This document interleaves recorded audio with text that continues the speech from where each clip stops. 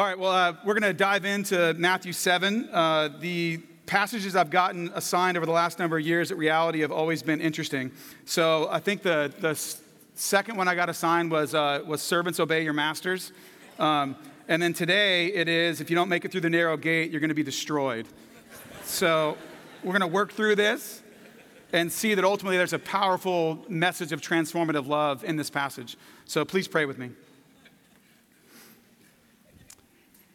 Heavenly Father, we thank you that we are here today because you are a God that delights to reveal himself. You are a God that shows us who you are. And you show us who you are so you can draw us into closer relationship with you. I pray, Lord, that you would just help us to be amazed by that fact today. That we are not here to just memorize some doctrine or learn some truth or learn some facts. We are not here to just be intellectually impacted by your word. We are here to be transformed by your love and by your grace. And so I pray, Lord, that you would help me to clearly and faithfully proclaim your word. And I pray that you would help each and every one of us to respond to your word.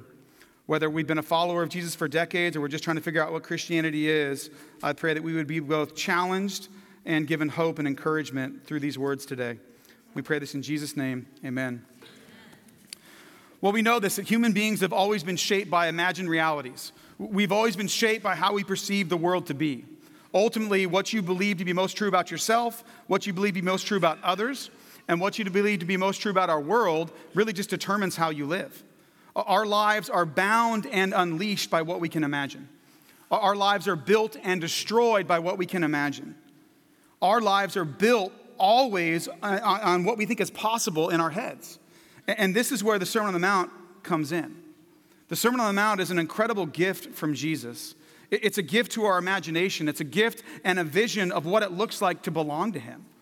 What it looks like to be a part of his family, because he's really revealing his character. And he's saying, come with me, be united to me, and these things will be true of you. These things will be true of my people.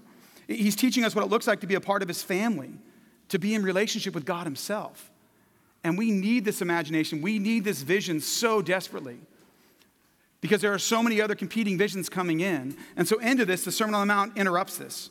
Theologian Stanley Hauerwas describes it this way. He says, vision is the necessary prerequisite for ethics. So the Beatitudes are not a strategy for achieving a better society. They are an indication, a picture, a vision of the inbreaking of a new society. Many theologians have called this the closest thing Christianity has to a manifesto. It's a description, again, from Jesus himself of what his people are to be and what they are to strive for. But it's not a message of like morally improving yourselves. It's not just do better, try harder, believe this, and accomplish this. What is it? It's an invitation to relationship. It's an invitation to being transformed by Jesus, knowing that anything he's asking us to do, he's doing it with us, and he's giving us the power to do it. We are never alone when we're in relationship with Jesus Christ. But we get to the end of this message. We get to the end of the Sermon on the Mount. We get to the end of this incredible description of who Jesus is, who his people are. And he asks all of his hearers there, and us by extension, he asks them to choose. And it sounds kind of hard and maybe even harsh depending on your background. Definitely sounds harsh for our culture.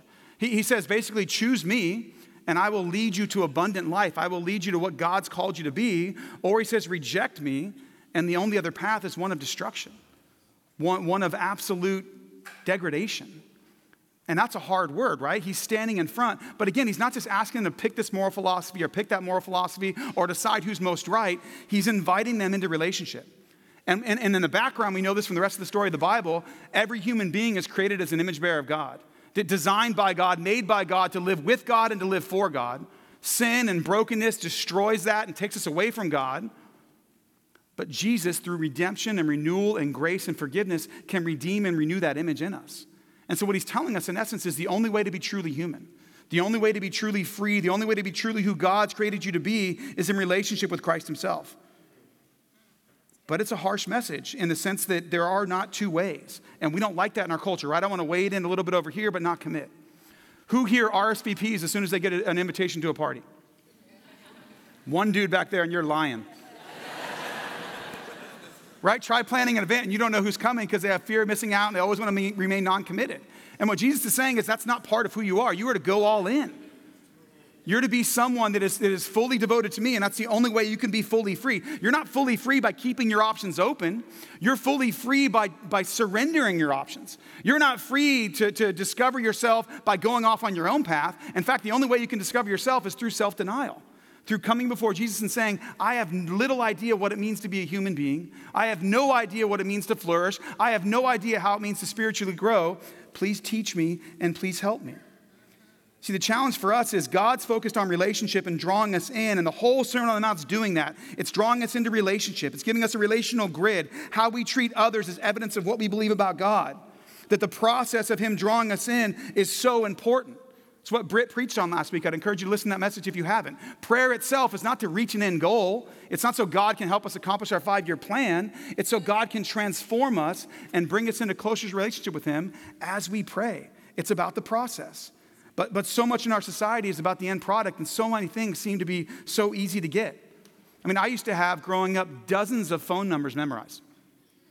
I barely know my own number today. Right? And maybe that's freeing up more of my brain to be focused on other things, or maybe it's just making me dumber. I don't know. I know this, that if I have Google Maps or Waze on, I will blindly follow it, even if I know it's taking me down the wrong path. Because I have put my utmost trust in technology, and Waze must know something I don't know. I'm pretty sure it's a one-way street, but Waze is telling me to go. We'll figure it out. I mean, I've had this struggle with our kids too, right? Someone gave us Alexa as a gift. If you don't know it, it's incredible. But Alexa sits in your kitchen in our house, and it's connected to the internet. I almost called her she. Isn't that crazy?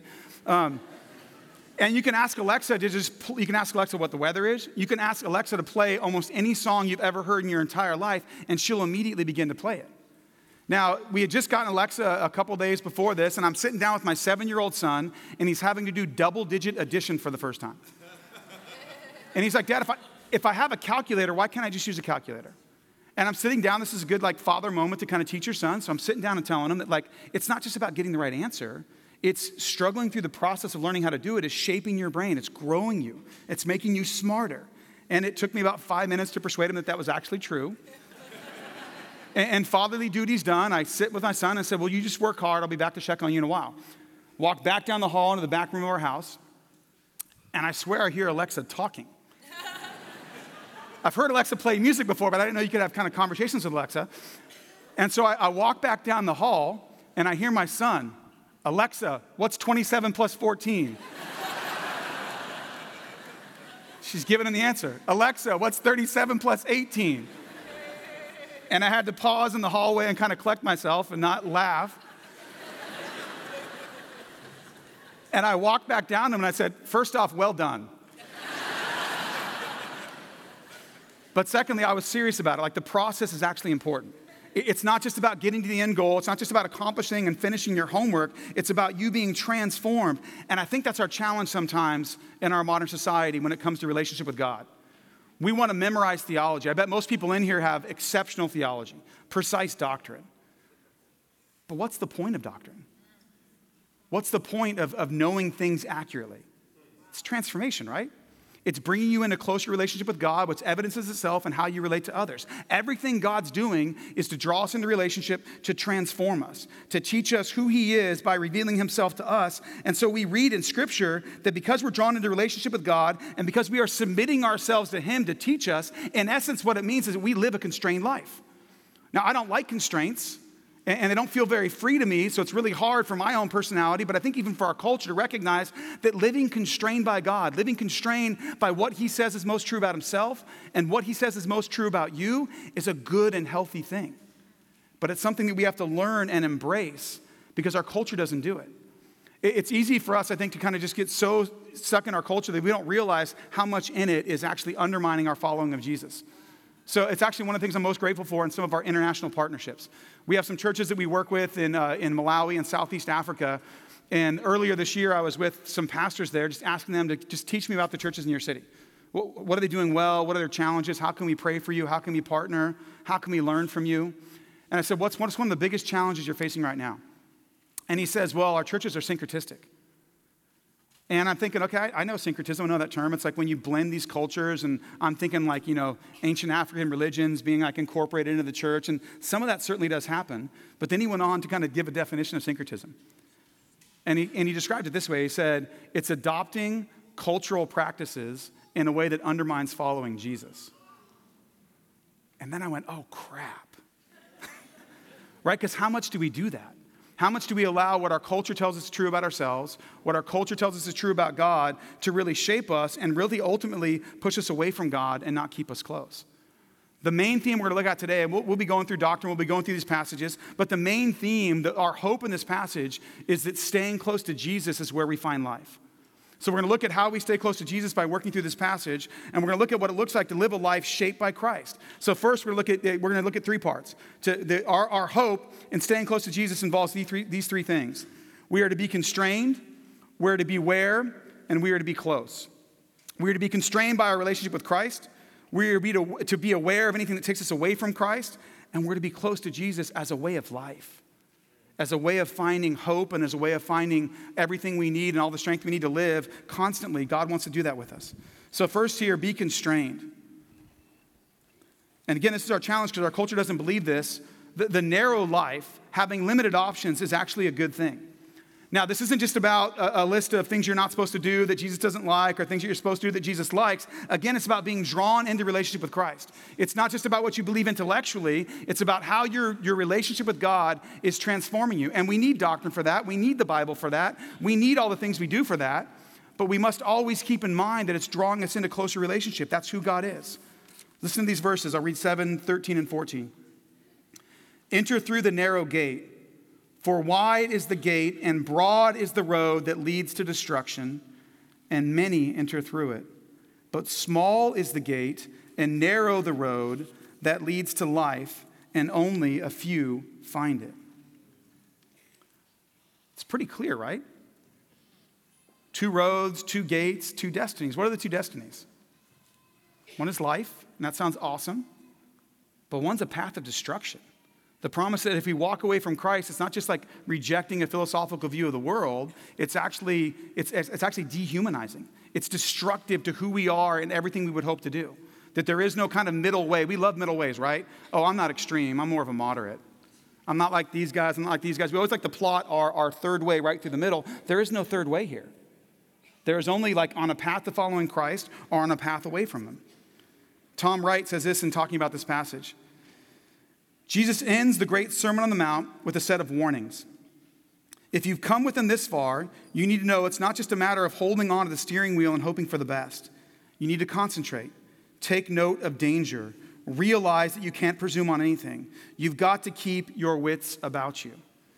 You see, the passage is so extreme. It's so, very direct, very black and white, because it's very much that way in our lives. And we need to really believe that and own that I cannot live, thrive, or truly be a human being. I cannot have any freedom without full relationship with Christ. In fact, the more my relationship with Christ is hindered, the more my true freedom to be a human being and to live and do all the things he's called me to do.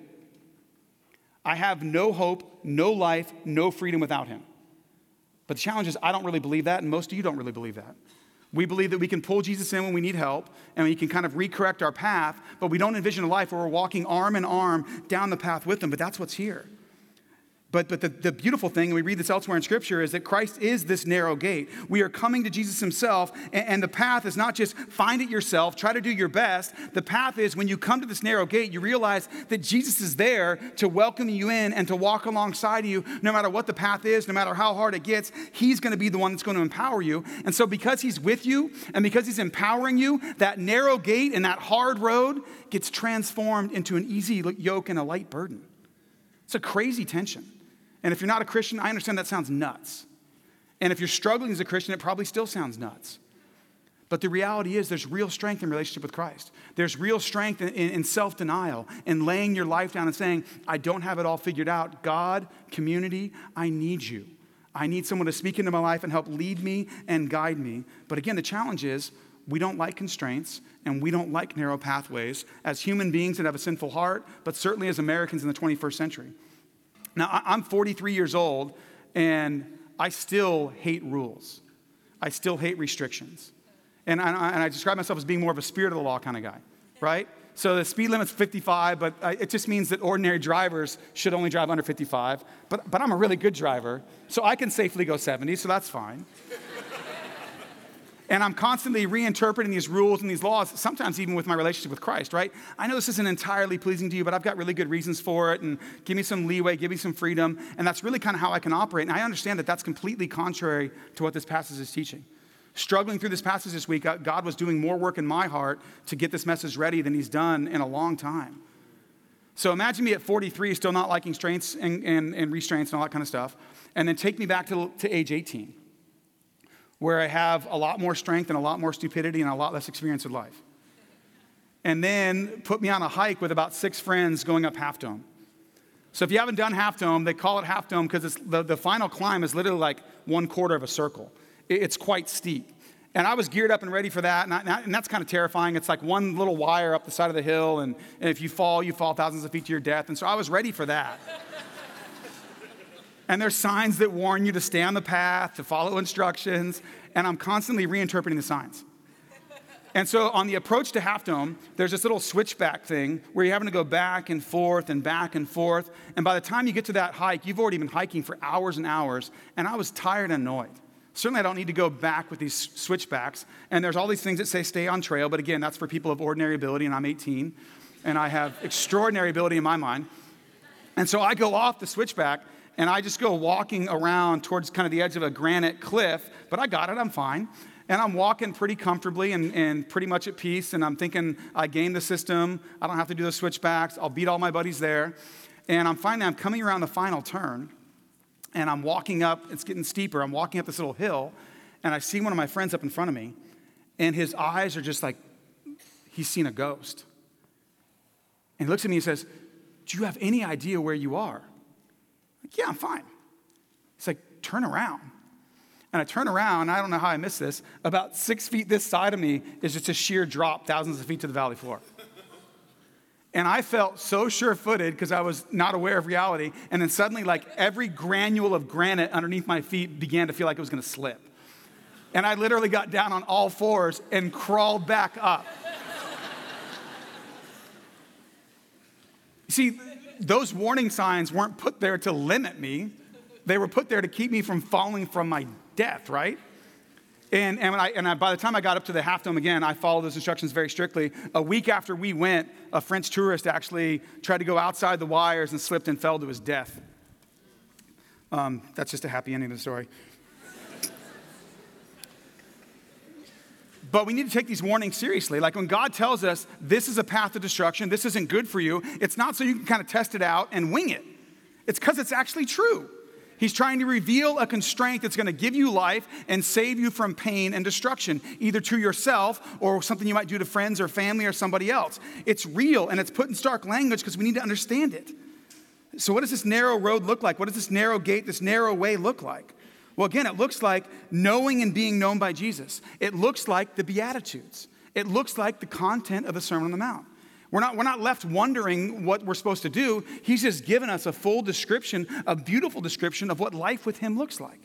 And we're called to pray and to work out. I mean, this summer is really a gift to Reality as a church. It's this kind of Christian manifesto of what it looks like to be a follower of Jesus. These messages, again, aren't just intellectual content. They are there ready for you to draw you into closer relationship with Christ. If you haven't listened to all of them, I'd recommend go back and listen. Not so you can catch up on the sermons or not be behind on your doctrine or data or whatever that is, right?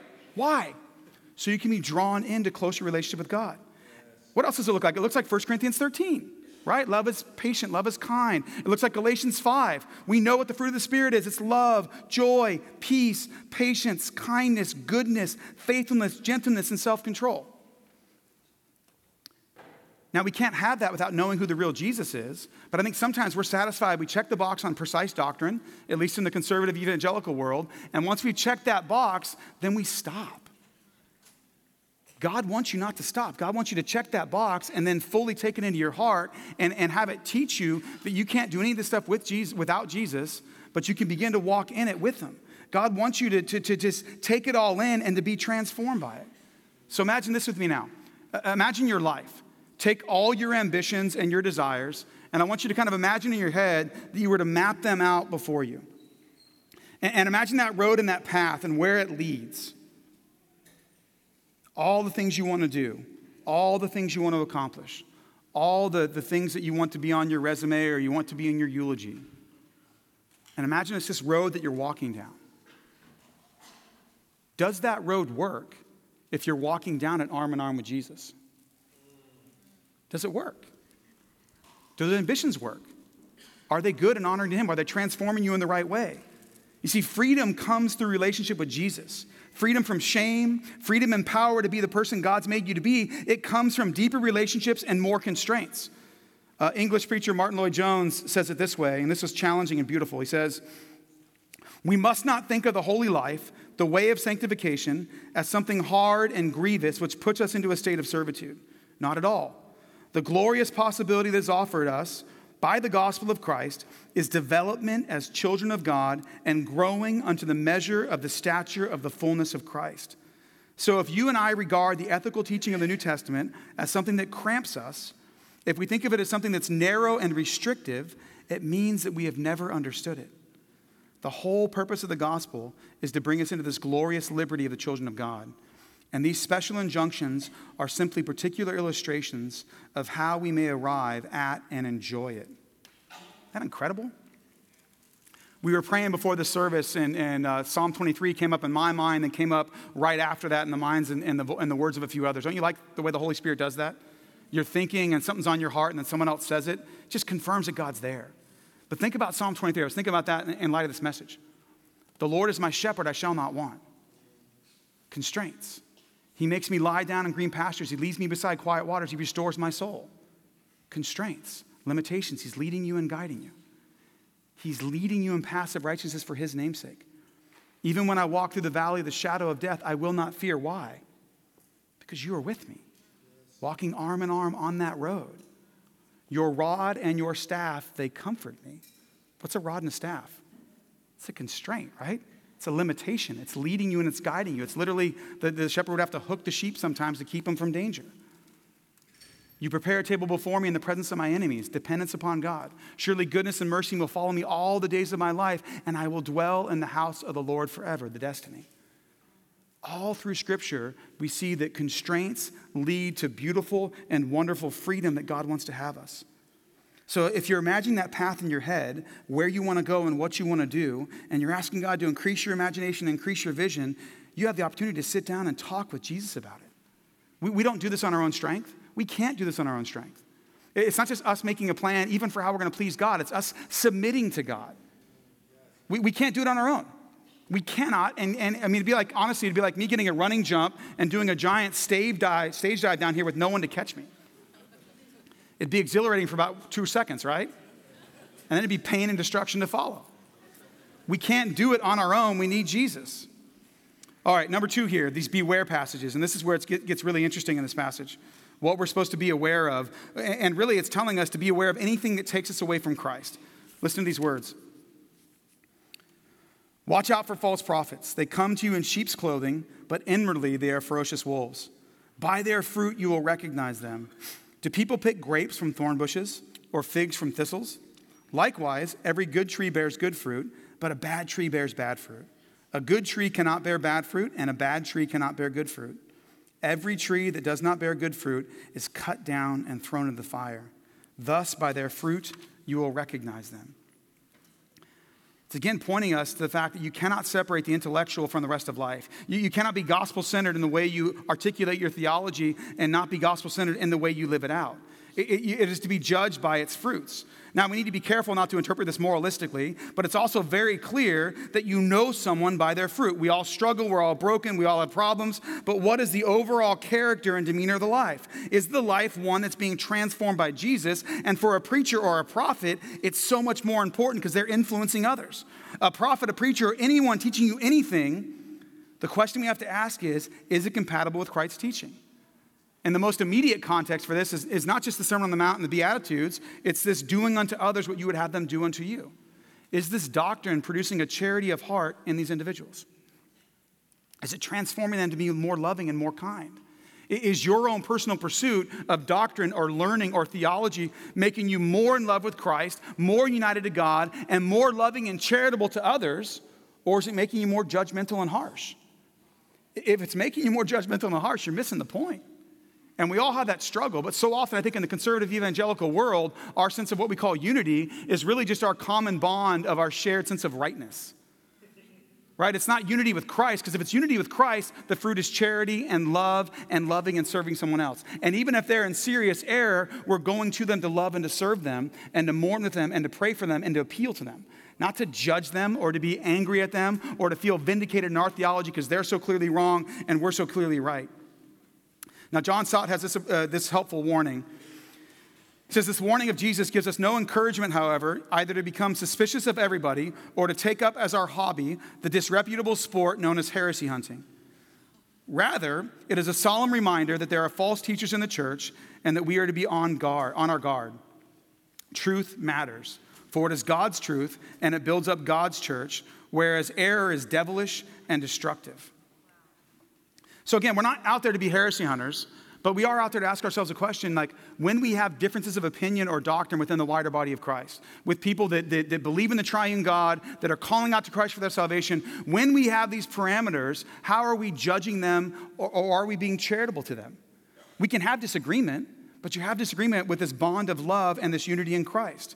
Because ultimately, what we really know, even if your doctrine's beautiful and amazing and super precise, take no confidence in it. What are you to take confidence in? A transformed life that's evident that Jesus is walking side by side on the road with you. Deeper love, deeper fruit of the Spirit, joy, peace, patience, kindness, forbearance. If it's bearing those fruits, then it's not a pat on the back for you, you're doing great. It's evidence that the Holy Spirit is powerfully working in your life and that Jesus is walking right along beside you. I find this interesting too. So often, I think, in the conservative world, we tend to evaluate people just solely based on their theology. And I think we've seen this in a lot of the racist ideologies that have come up in our country through Charlottesville and the last number of years of this disillusionment we've been going through as a country.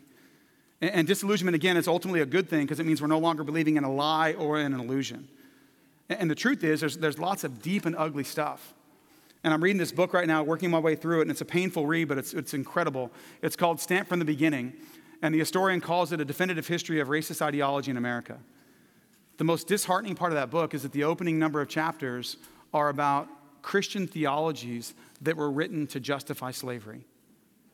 Some early American theologians that are held up as heroes, and here, I'm not again to judge someone's eternal state or to tell you they're in hell or heaven or whatever, but I am here to say, are we reading them the way that Scripture would read them? I mean, some of these guys that are theological heroes wrote justifications for slavery. That a black person's soul can be saved and made white, but their body is hopelessly corrupt and evil and needs to be kept far from white European males who, after all, are the ideal of intellect and the ideal of beauty. These guys are writing this. These guys are preaching this. Some of them are personally going and buying slaves. I was talking to a friend of mine this week who one of these guys is his personal hero, and I was just saying, we need to think about these things differently. Do you know what his first question was? And again, this isn't an indictment on him, it's an indictment on our culture. Yeah, but how did he treat the slaves? What on earth?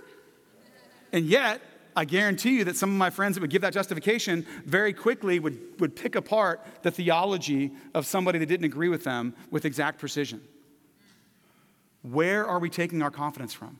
In our relationship with Christ or in the precision of our doctrine? Because again, it's not about us evaluating what they're doing and what they're saying. What's quite interesting is this guy asked me, okay, well, how did he treat them and what was he doing? And how could this person have written such great things and done such mighty works and yet held this theology? Can't we give him a pass on this, essentially, is what he was asking, because he's had such great impacts. And certainly he couldn't have done these great things if God wasn't working through him. And I said, again, I don't know what's in this guy's heart, but let me read you a couple verses. Not everyone who says to me, Lord, Lord, will enter the kingdom of heaven, but only the one who does the will of my Father who is in heaven. Many will say to me on that day, Lord, Lord, did we not prophesy in your name, and in your name drive out demons, and in your name perform many miracles? Then I will plainly tell them, I never knew you. Away from me, you evildoers. That's intense. But it shows how important it is to be under doctrinal influences and theological influences that are driving you into closer relationship with Christ and that are driving you to love and serve and lay your life down for God and lay your life down for others. Any teaching, any context, any influence that is not transforming you to be more like Christ is not just a waste of time, it's potentially destructive. You know, the simplicity that Eugene Peterson speaks to issues like this with, I really appreciate. And he says, this kind of radical idea here, right? What if the primary goal of a church or a community was to provide a context for you to be conformed in the image of Christ? Now, again, doctrine goes with that, life goes with that, but what if the primary drive of your life was to be conformed more and more into the image of Christ? And it is, I'm sure, for everyone here to some measure or some degree, but it should be our driving passion. Do we know Christ in a way that's transforming us? Do we know the Christ of Scriptures, and do we know him in a way that's making a difference on our lives? Yes. And there are so many beautiful and wonderful examples of this throughout history. One of my favorite is a guy named Richard Wurmbrand. And Richard Wurmbrand wrote a book that has been translated in, I think, like 60 different languages, and it's called Tortured for Christ. He was a Christian minister in communist Romania, and he was imprisoned and tortured, and at any point in time, if he rejected Christ or even signed an agreement that he would never again share the gospel in Romania, they would have released him. But he said, I can't do that. And not only did he just kind of hunker down and just deal with the persecution of prison, he asked himself, what does it look like to be conformed into Christ's image here? Isn't that amazing? I love lessons about discipleship from people that really went through some stuff, right? I mean, 20-year-old bloggers have all kinds of wisdom too. But to get lessons from someone that's really been through some serious struggle and pain is incredible. This is one of the things he says about discipleship and things he's learned. A man who visits a barber to be shaved or who orders a suit from a tailor is not a disciple, but a customer. So one who comes to the Savior only to be saved is the Savior's customer, not his disciple. A disciple is one who says to Christ, how I long to do work like yours, to go from place to place, taking away fear, bringing instead joy, truth, comfort, and life eternal. To believe in him is not such a great thing. To become like him is truly great. And then he shares all these incredible stories. He shares the story of this pastor named Joseph that was in this particularly horrible cell where they stuffed all the guys that were dying of tuberculosis. And at that point in time, Richard Wurmbrand couldn't stand up, he couldn't speak, he was barely surviving, but he was seeing beautiful things. And this pastor in this tuberculosis cell would give up any comfort he had to love and serve those that didn't know Christ. If someone was cold, he'd give him his blanket, meaning he would be that much more cold. If the rations were limited to almost nothing, he would give away his food so that weaker men who did not yet know Jesus could survive longer in the hopes that they could understand the love and the comfort of Christ. And Richard Wurmbrand talks about hearing Joseph share this gospel story. And this man says, I have lived in a world of such hopelessness and such darkness. I can't imagine anyone that could be so amazing as this Jesus you describe. And Pastor Joseph says, you need to understand, everything I've done for you and everything I think and everything I speak is because I'm united to Christ and he gives me power. And the man says back to him, if Christ is like you, then I love him too. Now again, like not all of us are going to be stuffed in a shell, in a cell someplace, right? Like it's not, this idea is this is not to like make you feel guilty or to put some more responsibility on your back. It's just to give us a vision and an imagination of the impact that a transformed life can have in any and all circumstances. No matter where you are, no matter what's happening, if you're being transformed by Christ, then God is going to use your transformation to transform others, to show them what it really looks like to be in relationship with him. It's an incredible gift. Our assurance is to come from our relationship, not from our doctrinal precision. It goes to identity, right? That's what he says. Who would pick this fig from a thistle bush, right? It doesn't make sense. A bad tree bears bad fruit. A good tree bears good fruit. That is God's lesson for us. We are to be conformed more and more into Christ's image, to have our relationships, to have everything that we are repatterned and restructured about after who Jesus Christ is. It goes to so many illustrations in Scripture, like the vine, right? How does the branch on the vine bear fruit in John 15? Because it's grafted in. It's getting energy, it's getting its sustenance, it's getting everything it is from the vine, and so it bears fruit because it's connected to Jesus. This is how Eugene Peterson summarizes this section of Scripture. He says, don't be impressed with charisma, look for character. And at the end, in terms of like didn't we do great things in your name, he says this. It's as though Jesus would say to you, you missed the boat. All you did was use me to make yourselves important. You don't impress me one bit. You're out of here. Again, there's many ways that I could like lighten the impact of this passage on my own heart and on yours. But there are times that we need to work through Scripture and feel the full weight of these things. Now, again, if we go to your imagination and what's shaping how you view what's possible for your world, what's shaping how you view what's possible for your character and your transformation, who's influencing that? I mean, it's not the Sunday school answer, right? Jesus, yeah, I got that. But who else is a trusted, close advisor, and how are they influencing you? What's having the greatest impact? Is it leading you down this path that's narrow, this narrow gate, this hard road where Jesus is going to walk alongside you and transform you? Or is it taking you away from Christ? We need to know who our influences are. We need to be able to kind of have a vision for our future and ask God to bring people into our lives that can help us to see things clearly. And I'll tell you, it goes the other way too. Who are you influencing? And how are you influencing them? God uses our own ability to change others to actually continue to transform us. Philemon says what? He says that as you're giving a reason for the hope that you have, as you're sharing the gospel, as you're sharing Jesus, even that act transforms you. So it's not go out and evangelize because it's your duty. It's go out and bear witness to who Jesus Christ because it's part of who you are. And as you do that, God strengthens you. As you do that, he conforms you. And it's this building up of power, and it's beautiful and it's amazing. And so often we don't even access it. We live as though Christ is not on the road with us and that we're walking this long and lonely path by ourselves. So in the closing few minutes here, thirdly, what does it mean to be close to Jesus? I love reading the church fathers, and I especially love reading their preaching because it's so great. Again, it's a cross-cultural experience to see how they're responding to God's word given the unique cultural challenges that they have. And one of my favorites is a guy named John Chrysostom. Chrysostom was a nickname that meant like golden throat or golden mouth. The guy was such an incredible preacher that they used to chant golden throat or golden mouth before he preached. Crazy.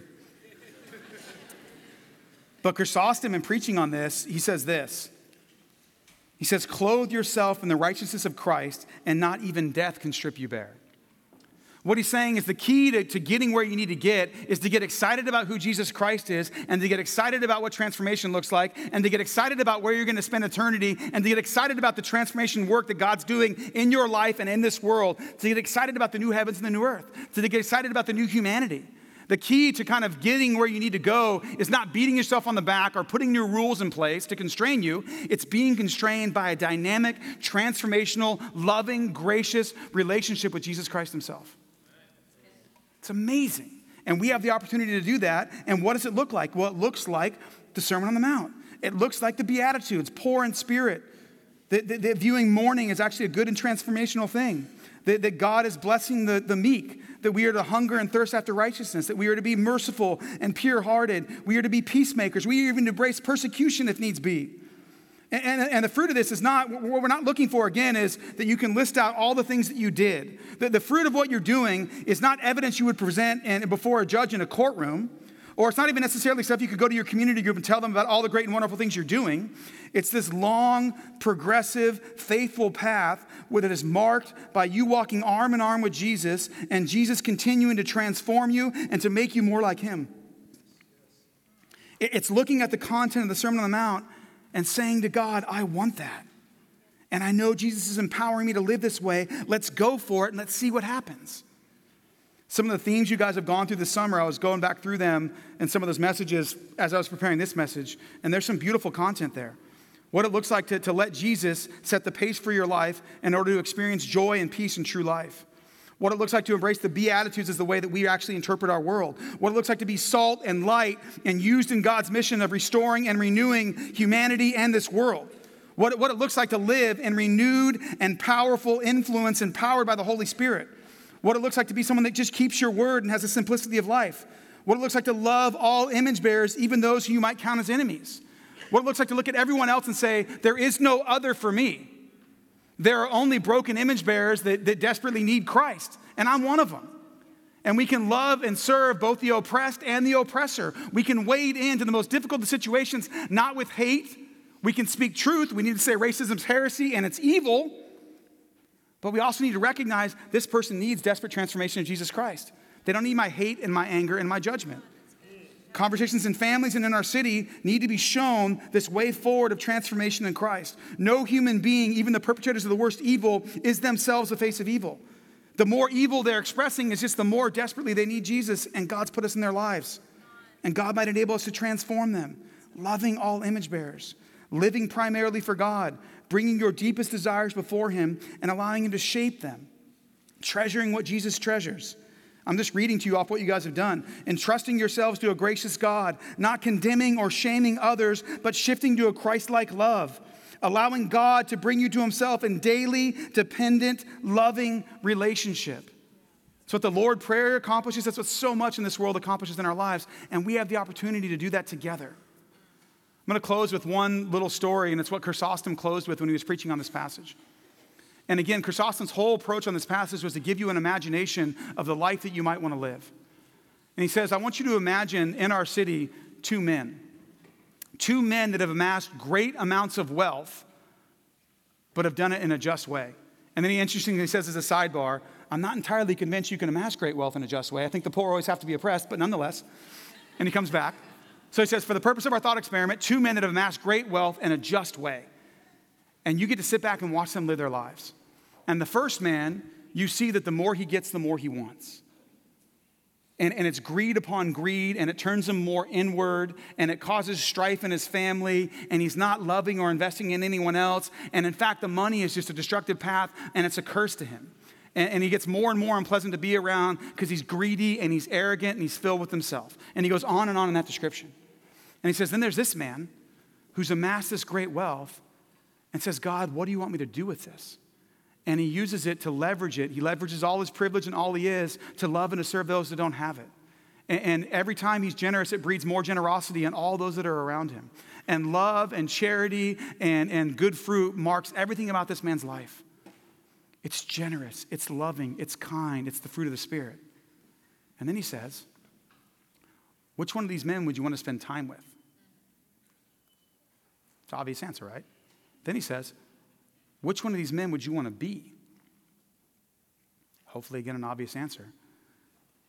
And next he says, which one of these men sounds like Jesus? We are united, if you're a follower of Jesus, to someone that is the perfect representation of all the fruits of the Spirit. And if you are united with him, walking arm in arm with him, his Holy Spirit is indwelling you and empowering you to be transformed and to live for him in ways that you cannot yet imagine are possible. And so let's commit to each other as followers of Jesus to stoke our imagination of what God could do in this church, in the churches in the city, and transformation outside these doors. Jesus is amazing, and we have the privilege of putting him on display in our own lives through our own experience, and then in others' lives through investing and loving and serving them. Amen? Let's pray. Heavenly Father, we thank you that you are our God and we are your people. I pray that you would help us to courageously live and pursue you. I pray that anyone in here that does not know Jesus would be drawn into your presence today, that they would recognize that their hope and their future is in Christ and that they are not here today by accident. I pray that you would help all of us, Lord, to embrace the constraints you have put in our lives, to stay close to you, and to imagine what life could look like fully and fruitfully devoted to you. It's in Christ's name we pray. Amen.